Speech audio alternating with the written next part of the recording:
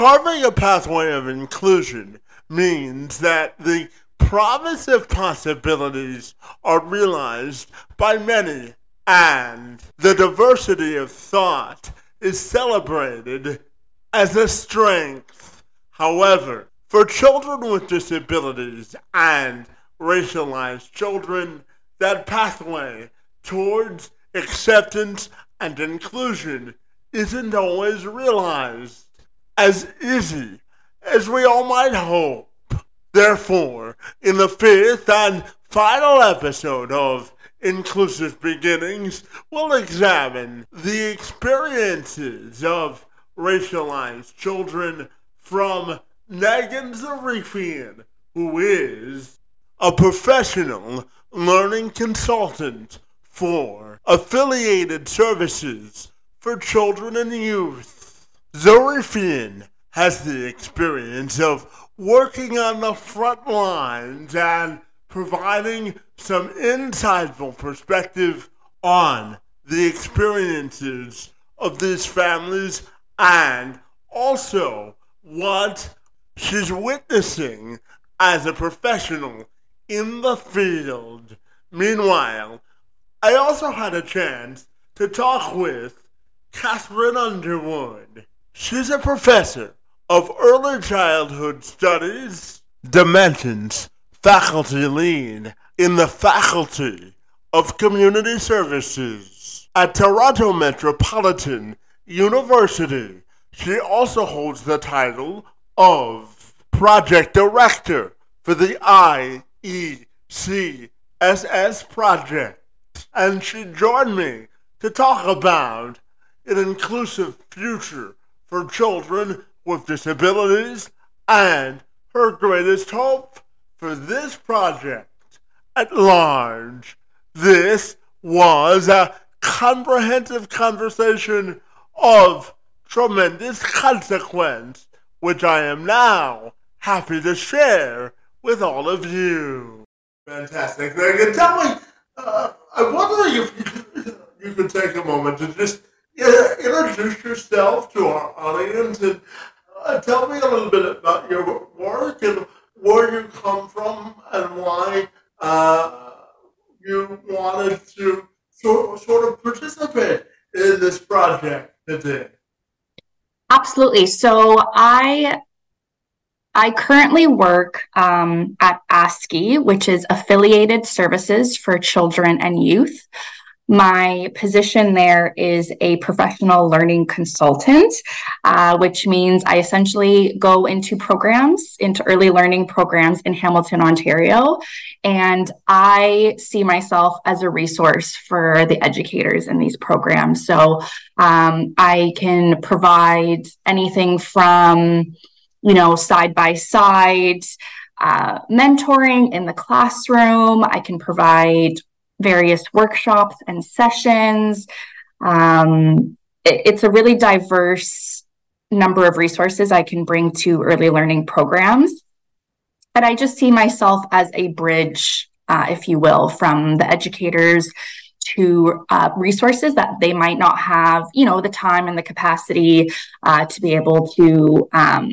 I like to bring as many resources as I can to educators. So in getting here, I have been a registered early childhood educator in the field for many, many years. I've worked in very different capacities and environments and communities, school age programs. I've been a director of a center. I've been supervisor. Like I said, in many different communities, Burlington, Hamilton, downtown Toronto, and different areas as well. So, that's what brings me here today. I was connected with Catherine to participate in this podcast as someone who identifies as a racialized person with, I'm physically able, that's another conversation for another day, to participate in some perspectives on Black and racialized families and children with disabilities in the context of early learning environments. Fabulous. And Megan, from your perspective, tell me, how do you view the concept of inclusion when we talk about Black and other racialized children with disabilities? That is a really big word and question, and I still grapple with it, and it's tough to answer because it is lacking in the field of early learning and early childhood education, and not for one specific reason. It's not because of this or that. It's in my personal experience as an educator in the field, we are lacking supports and resources to provide children with any type of really physical or non-physical special needs, specialized equipment. So inclusion in terms of that intersectionality piece of racialized children with disabilities, I think is a really big, it's a really big topic. That word is very heavy and weighted. Because while surface level, I do think, of course, every early learning program strives and tries to be as inclusive as possible, of course, we don't, oftentimes educators, and I can only speak from personal experience, from what I've experienced in the classrooms and also what I've seen as a consultant, is we are oftentimes not equipped. We don't know how to handle physical equipment and materials. We're often just kind of told by parents who have also, are living through this experience as well, how to manage from transitions, physical routines. Oftentimes there is not an extra person in the classroom when these physical disabilities, require an extra body to, be a part of that transition to go outside or to come back inside. And so while I think every educator wants to say, yes, we are an inclusive environment, we accept and we are inclusive to everybody, I think that there is an absolute gap in terms of the supports and resources between the family's needs and educator resources as well. Yeah, and Megan, I know this wasn't on your original list of questions, but just out of personal curiosity, Megan, I'm curious to ask you, what do you think needs to happen to create an environment where children with disabilities have access to more social capital and allow them to sort of spread their wings from a social perspective? I'm curious, in your position as an educator at large, what do you think is the key to creating more social capital for individuals or children with disabilities? That's also a very big question. And my first thought is, and I don't know if this is the response you're looking for, but I think oftentimes social institutions, adults, general society sees children as becomings. They are not yet a person in themselves. We have to wait until they are bigger, older, greater brain development. Whereas I think there needs to be a huge shift and pivot into the perspective of the child, looking at that child, regardless of who they are and what they bring, is that they are a being in and of themselves today in this very moment, and how to promote and encourage who they are now rather than waiting for them to become something else. So I don't know how to exactly answer that question, because I think there just has to be a really big pivot in shifting how people perceive young children apart. And then we're talking about the intersectionality piece of Black and racialized children with physical disabilities as well, which is a whole other piece in and of itself, and how those children can be seen and valued just as much as the other children in these learning environments. Well, I don't know if I answered that question, but that's kind of. Of course you did. I mean, we could get a whole another hour of a podcasting episode out of that one question, couldn't we? Yeah. Absolutely. And now you tell me, what do you think needs to happen to foster a more inclusive environment when it comes to early childhood education and the system at large? So, I mean, systemically speaking, the systemic racism is real and alive and shows up in harmful and dangerous ways for young children every single day.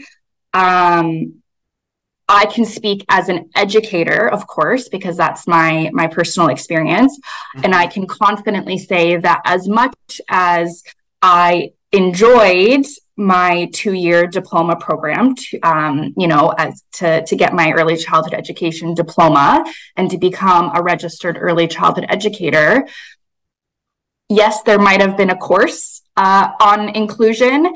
However, if you blinked or missed that class or what have you, you would have, missed that inclusion piece. And I think, again, educators, and I'm not taking away from educators because we do so much in a day.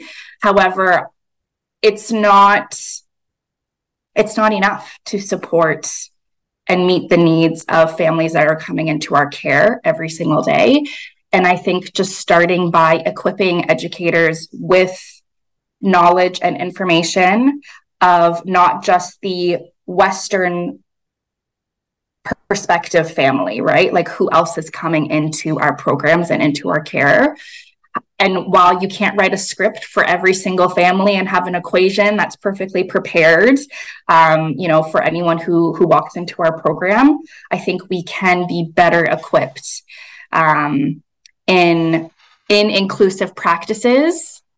And then, of course, the other layer to that, for me personally, is that relationship building with families.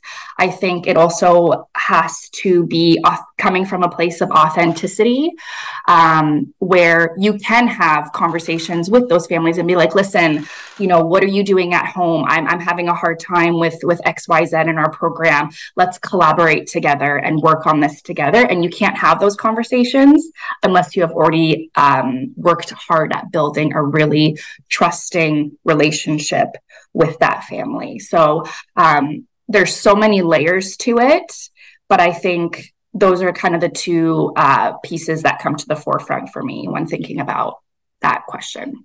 Absolutely. And now you tell me, when we think about race and disability, how do you think they're interconnected when it comes to the early childhood education system? And what do you think people need to know on a broader scale when it comes to this discussion?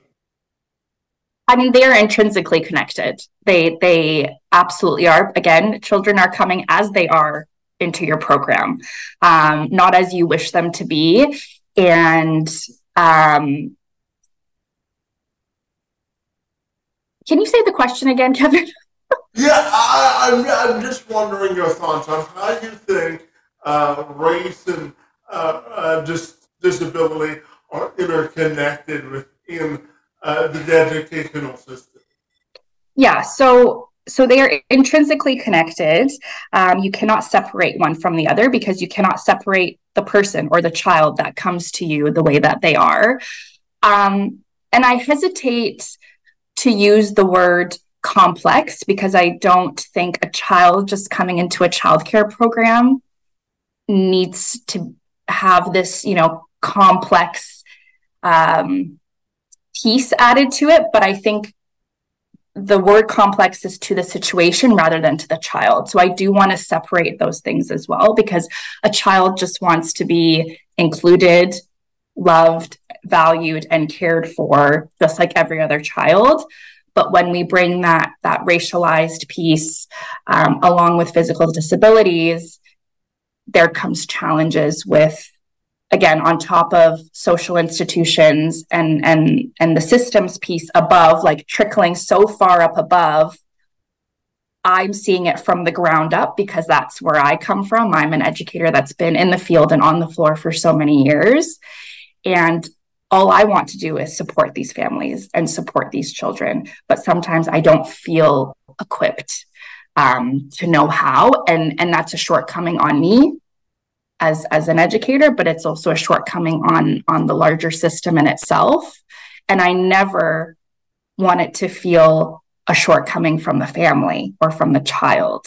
And I think that's ultimately what happens from time to time, a lot of the time, unfortunately. And speaking as a racialized person, I don't have children of my own, but I often reflect on my mom's experience as me, a small child who didn't speak any English, starting in childcare, who looked a little different than other children, brought different types of lunches and food. I do actually remember, apart from my mom's, retelling of stories, being othered from time to time. And that's me not coming from, I am racialized, but I'm not Black and I'm physically able. So if I'm being othered, I can only imagine the challenges that Black children and families with physical disabilities experience on a day-to-day basis. Yeah, so let's dive into those challenges when it comes to racialized children and their families. What sort of challenges do you see? And what's your greatest hope for the future of children as we continue to advocate for inclusion for children with disabilities and their families at large? So it's kind of a two-part question to end on, but I'm fascinated to get your thoughts there. So I think just shining a light and illuminating the conversations that we are having now, the work and research that is being done, I think is a really important piece. That's again bringing it to the surface, because why aren't children who are racialized and Black with physical disabilities not being cared for and valued the same way, right? Again, we can have another podcast and talk systemically about why that is, but in the context of early learning programs, for instance, our physical environment is what it is. We can't really change walls. We can't reconstruct. We can move some furniture around, but that's about it. So if a child with a physical disability starts in our program tomorrow, it is essentially up to myself and my room partners how to make this physical environment work for this child. It wasn't ready for that child up until they registered and started in our room. There was not a lot of prep time, if you will. The child may or may not have come for a visit for a short period of time. And I just must think, how must that child feel when they're coming into a physical environment that is not suited for them? And it is suited for physically able children. And the adaptations that are perhaps being made are so, I don't know what the word is, MacGyvered, if you will, that we're just making it work to the best of our knowledge, to the best of our ability. Is the family's voice being heard in these situations? And that's where I think maybe that racialized piece comes into play, right? The perspectives and the experience of the educators, all these things play a part in the experience of that child in this room. And I do get sad thinking about, I do think back and reflect on my time, in some situations where I know I was not equipped for this, and I wish I could do more, and I did not know more. But what I could do was, again, build that relationship with that family and hope and feel that they were seen and heard and experienced some sense of belonging. as we figure this out together. But I don't think the responsibility should always be on the family as well to walk us through this and work through this process. And I'm not negating the fact that there are external resources that do come in and support educators. There are absolutely programs and resources out there. So I don't want it to seem like I'm not acknowledging that. But day to day, hour by hour, it is the educators in the classroom that are doing their best. So those are absolutely some challenges. And in terms of moving forward, I would love to see more inclusive conversations and classes and concepts and topics being introduced and discussed in the 2-year diploma program, just to be responsive to the community, to today's population, as well as, again, shedding light, illuminating people, voices who have experienced this, moving forward and hearing what they have to say and listening to them and responding, and making those changes. Absolutely. Well, Megan, I want to thank you for participating and adding your voice and contributing to this most important conversation. I want to thank you for your work and advocating for equality and equity for children with disabilities. And I want to thank you for engaging in conversation with me this morning. It's most appreciated. Thank you, Kevin, for having me. This was wonderful. Thank you so much. Well, Catherine, it's always great to see you, and thanks so very much for adding your voice to the podcast portion of our conversation about equity and equality for children with disabilities and all the work that you've done throughout this project. It's always great to see you, and good morning to you. So thank you so much, Kevin, and thank you for this podcast series, because it's been so exciting to see, to listen to all of the different voices that are being added to it. Yeah, absolutely. And we're adding yours this morning, and I just wanted you to begin by telling me a little bit about yourself, your role on the project at large, and why it's so vitally important to continuing the conversation towards progress. Thank you. So I'm the project director for the Inclusive Early Childhood Service System project. I'm also a professor in the School of Early Childhood Studies at Toronto Metropolitan University. And my role has been to implement a research project that was actually designed by our community partners more than 10 years ago. So at that time, we had a very small grant, and we invited people from a few different communities, Wellington County, the city of Hamilton, where Megan works, and the district of Timiskaming in Northern Ontario came together at Toronto Metropolitan University, formerly Ryerson University, and at that time, Ryerson, to talk about concerns they had within their own work to implement early childhood service systems.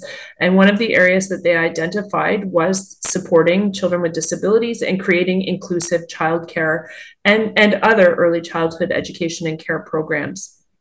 And that group of people told me at that time that they really needed research that did a few things. First of all, they needed more research that was from the perspective of families. They felt that was the most important voice for them in terms of planning high quality inclusive programs. They told us that they needed information that unfolded over time, because most research that's done in early childhood, because early childhood is short, it's mostly done with single time points. So we'll measure children's development, we'll talk to educators, we'll talk to families, but we mostly do it once. And those community partners said, we know that this is a time of dramatic change, both for children and families, but also, and Megan referred to some of these changes in our society, but also in how services are provided. So right now in the early years, we're seeing changes with regards to $10 a day childcare unfolding across the country, we're seeing changes that are a direct result of COVID-19 with very real shortages of early childhood educators, with concerns about the wages for educators. These are all things that matter. But when we first started, the biggest concern had to do with changes to family support programs and the unfolding of full-day kindergarten. So our earliest interviews were pre-full-day kindergarten, which might be hard to remember at this time. But so my job has been to implement this project to the best of my ability with the direction of those community partners.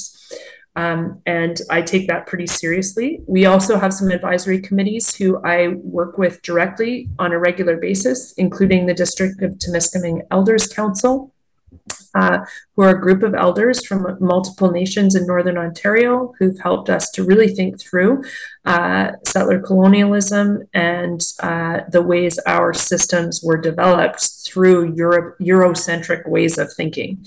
And that's been really important to our project. So that's my role. And in addition to that, my role is to steward the information that's been shared with us from families. So through the IECSS project, we have more than 150 families who have participated, now from 9 communities across the country. And some of those people have participated for up to 9 years. We've conducted over 1,000 interviews. So that's kind of amazing to think about, the quantity of information we hold. And that data set is something that we now have a responsibility to use for the purposes that Megan identified, which is to support early childhood systems. With that as our backdrop, Catherine, I'm curious to ask you your definition of inclusion for black and racialized children with disabilities. How do you define the concept of inclusion? Thanks for that question, Kevin. So I use what some people refer to, actually an author called Annette Greenstein from Europe calls radical inclusion.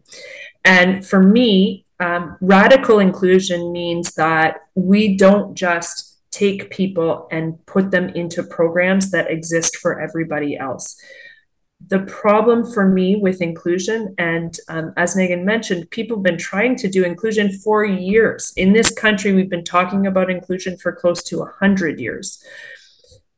I think that part of why many children are still not successfully participating in their communities and in the programs that we have is because we have been trying to assimilate them into programs that were not designed for them in the first place. And I think that that has to do with disability. And I very much believe that it is intersectional, both with race, but also with economic well-being. Without a doubt, poverty is a very big risk factor for whether or not children will participate in early childhood programs, but also in early intervention programs that are designed for children with disabilities. So to me, inclusion is full participation in the places and spaces where you want to participate. I think that means that we need to consider the question of inclusion into what. So I think that we want to include children into places where they're able to play and build relationships with their neighbors, but also with people who have shared lived experience, because disability can be an important part of somebody's identity, and also with their racial, ethnic, and linguistic communities. And that means that all of those spaces need to be accessible, both physically, but also emotionally. And with regards to recognition of racism and classism. Yeah, absolutely. And from a educational perspective, Catherine, I'm curious, what do you think needs to happen to create a more inclusive environment for Black and racialized children with disabilities and to thrive when it comes to the educational system at large? What do you think are the keys there as well? So I really think that we have not grappled with what true intersectionality looks like in the everyday experiences of early childhood and also school-aged educational environments. So as an example, in our research, we have found that disability services that are screening for developmental, non-normative development in children so that they can qualify for disability services, those screening metrics or the documentation that's produced in that screening has been used to surveil families and to define families as not being good educational or developmentally appropriate spaces for them. And that information is in part or is implicated in the reality that more Black and Indigenous children are being apprehended in child protection systems. So that's a very concrete example of how that plays out. But we also know that, and our Black Advisory Committee has been really clear in articulating some of this, but I think that we've heard this also from research participants, that if you have a child who has what people sometimes describe as an invisible disability, although I'm always I don't think there's two separate and very distinct categories. Visibility can come from someone's emotional state as well. But as an example, you might have a child who's autistic who in public looks not normative in the sense that they might be moving their hands in a particular way or speaking in a particular way that is perceived to be not like other children. If someone is Black or racialized, that can be much higher risk than if that child is white, because we do have ways in which we police other people's behavior. And families also can be perceived to not be good parents if their child is acting in a way that's not considered to be normative. So then their parents are also in a situation where they're being perceived to not have their children under control. We need to think about things like our perception of what is good and bad behavior, because it is driven by very normative ways of thinking about human behavior. Yeah, and Catherine, tell me, how do you think race and disability are interconnected within this system? What do you think our viewers or audience should know about that? Well, I think they're interconnected in a few ways. First of all, racism causes harm to people and can cause harm to children. Racism can lead to very real health impacts. So that's one way that it's interconnected. Secondarily, all people, there is disability across all of our society. So disability is in fact normal. Human difference is normal. It is a natural part of how human beings are. The reality is that we often talk about disability as being separate from the other conversations that we're having about equity and equality in our society. So I really think that we need to focus on the equity portion of our understanding around disability, and that requires us to consider it in relation to other forms of inequality and inequity. So for the most part, our conversations around disability are tied into people getting service. The idea is that if people have enough service, then they won't be disabled. And that actually is a kind of ableist attitude, because especially in the early years, many of these services are designed as interventions to try and make children's development as normal as possible. And of course, many children will not become normal simply because they've interacted with service systems, nor do we want them to. Because the joy in life is our human difference. The value of people seeing and understanding the world from a wide variety of experiences is so important to both our society's well-being, but also the health of individuals.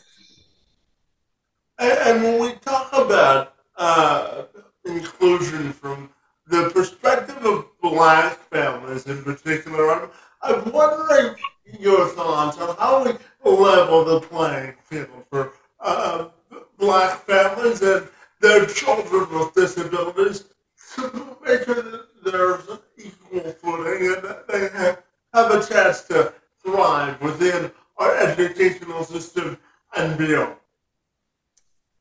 Thanks, Kevin. So I'm gonna say I'm glad that you are here because I am a white European woman, you're person of European heritage. So I will not speak for Black families, but so I welcome your thoughts on that. But I will say that from the perspective of families in this study, I think there's some things that we can look at systemically. So the IECSS project, while we interview families and hear their stories, our goal is to actually study the system itself. So Megan referenced systemic discrimination. We're interested in how this system is designed. So I think that's one of the answers. It's only one of the answers, though, that we can look at the design of this system and say, what is happening in the way this system is designed that is perpetuating ableism and racism? One of the things is that it is a very complex system. It is not that the children and their families are complex, the system itself is very complex. We have created societies where people are interacting with bureaucracy all day, every day.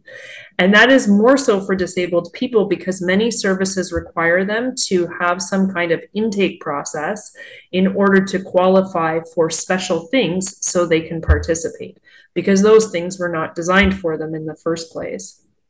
And we can think about that with relation to physical disability. Megan's example of a child registering for a program that physically is not designed for them. That's true about many other aspects of those programs as well. So if we can start designing from the outset for a wider range of people, then we will reduce the need to go through bureaucratic processes for people to participate. I think the second thing is that most of the work we do around education zones in on classrooms or rooms in childcare centers or rooms in family support programs like drop-in programs. But the reality is that for families, even if you have a single classroom that's highly inclusive, they may be experiencing exclusion in many other environments. So I think we need to look at inclusion as something that happens across community rather than simply within single programs. And that's a lot to ask of educators.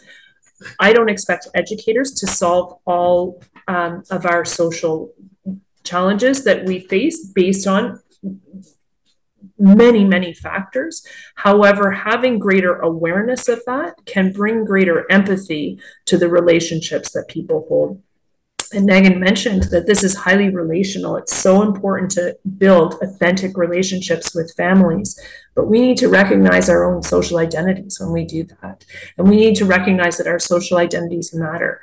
So the three of us can all have really good social relationships, but we still hold our identities, and that affects how we interact with each other. Yeah, absolutely. And I guess I just have a personal curiosity, and I think this would bring more light to our conversation this morning. I'm curious your definition of sort of educational equality and equity for children with disabilities, and how you define educational equity and equality. Mm-hmm. I don't know the answer to that question. I'm going to think for a second. Well, okay, I'll say I'm not sure that I have an answer. I think that that's quite individual, actually. So I mentioned when I was defining inclusion, I would say that it has to involve people being included into the spaces where they want to be included. I work in a university, so I will tell you that I am influenced by the writing of Amartya Sen, an Indian economist who talks about something called capability theory. His articulation of human capability is that it is highly contextual. So it matters if your gender matters, but it might matter more in one place than another place. Your race matters, but what it means to be a Black person in Yellowknife, Northwest Territories versus being a Black person in a place where the dominant race is Black would be different. So I think that that's part of it. It's part of our understanding of equity and equality, that it needs to be highly contextualized. And this makes me think, I wasn't going to talk about it. This is an idea that I didn't know I was going to talk about today, but we actually have an international advisory committee on the IECSS project. And that arose because my colleague Marisol and Garita Moreno from Colombia, who I met through an international conference I was attending. I was presenting, and she approached me and said, "Oh, I love this project. Can you come to Colombia, to Bogota, and do this project in Bogota?" And I was a bit shocked. I was like, "What? Really?" First of all, I was flattered. I was like, "Oh, we're doing such good work. People are interested." And secondly, I thought, but what would this look like in another community? Because as I mentioned, it was designed, it came from the interests of our community partners. So there's aspects of what we're doing that I think could be of value elsewhere. But we've been working with our International Advisory Committee to ask them, what would this look like in another country? And one of our newer International Advisory Committee members is from Ghana. And she has lived in Toronto. She's spent a lot of time in Canada, but she's now working at the University of Ghana. And I'm interested in like what would be of value there that would genuinely be of value. So I think one of the things that we are doing is mapping out these systems, and that would look different in different places. And I think that would matter in terms of defining equity and equality. What does it look like to get access to education in a place like Canada, where we have one of the most educated populations on earth, as compared to in a place where the average person does not complete elementary education? I think we need to consider that in relation to each other. So there's a global conversation to be had about equity. We are tremendously privileged here in Canada in so many ways, but we also do not have equitable or equal access to this privilege that we hold in this country. Yeah, as we bring our conversation to a close, Catherine, I'm curious to ask you, what do you see as the greatest challenges ahead for Black and racialized families with children with disabilities? What's your greatest hope for the future, and how do you hope this project will evolve over time? So first of all, I think the specific experiences of racialized and Black families with relation to disability services, I think the challenge is to all of us.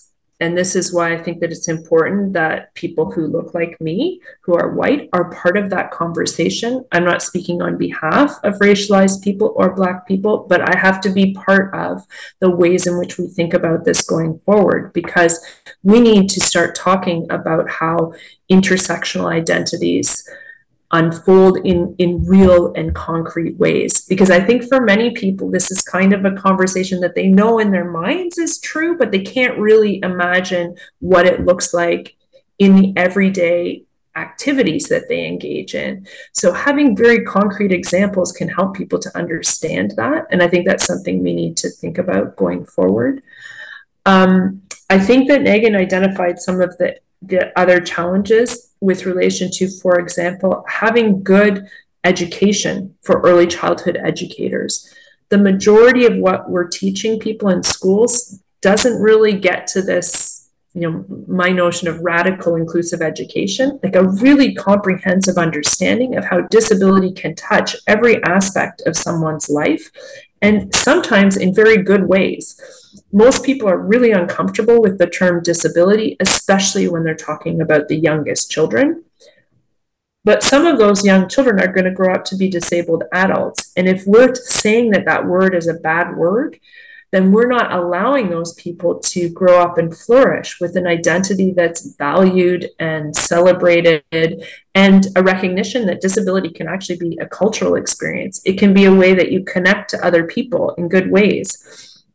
So two people who have a shared disability identity might actually find friendship with each other. That does not mean that they need to be congregated together with only people who have the same disability diagnosis as them. But I will say that I'm excited about the idea that this more than 10 years of research that we've been doing, you asked me, Kevin, about the future plans for the project.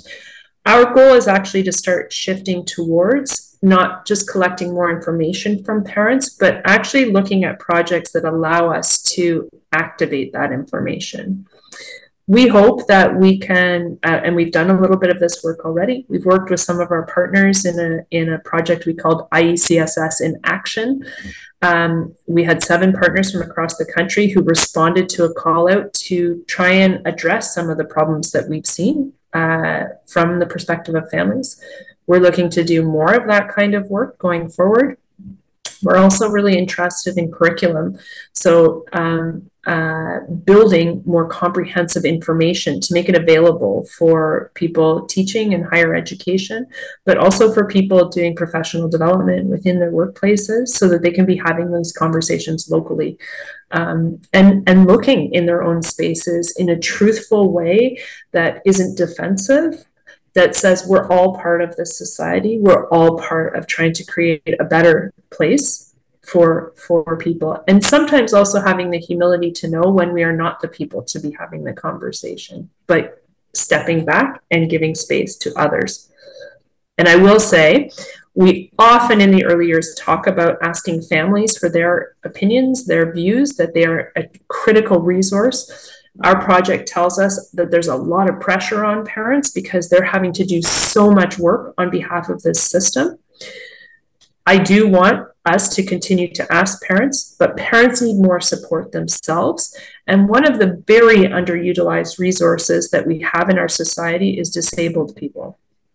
We almost never say, oh, inclusion is difficult. Let's talk to disabled people. We almost always say, ask the parents. And I think that's something we need to start, shifting towards, thinking about inclusion as a disability question. And if we're going to get at equity, we better start actually talking to disabled people themselves. Well, absolutely. Well, Catherine, I want to thank you for your extensive work in promoting the need for inclusion in early childhood education. And I want to thank you for contributing your voice to contributing to moving the needle of progress forward. Your work in the space and time on my behalf is most appreciated. And I want to thank you for being here this morning. Thank you, Kevin, for having me. We thank you for investing the time in absorbing all of the critically important information this podcast series had to share. It's our hope that the information you gathered through this series will help us all continue to contribute towards the conversation of progress for children with disabilities, their families, and our societal understanding of their upbringing and service delivery as well.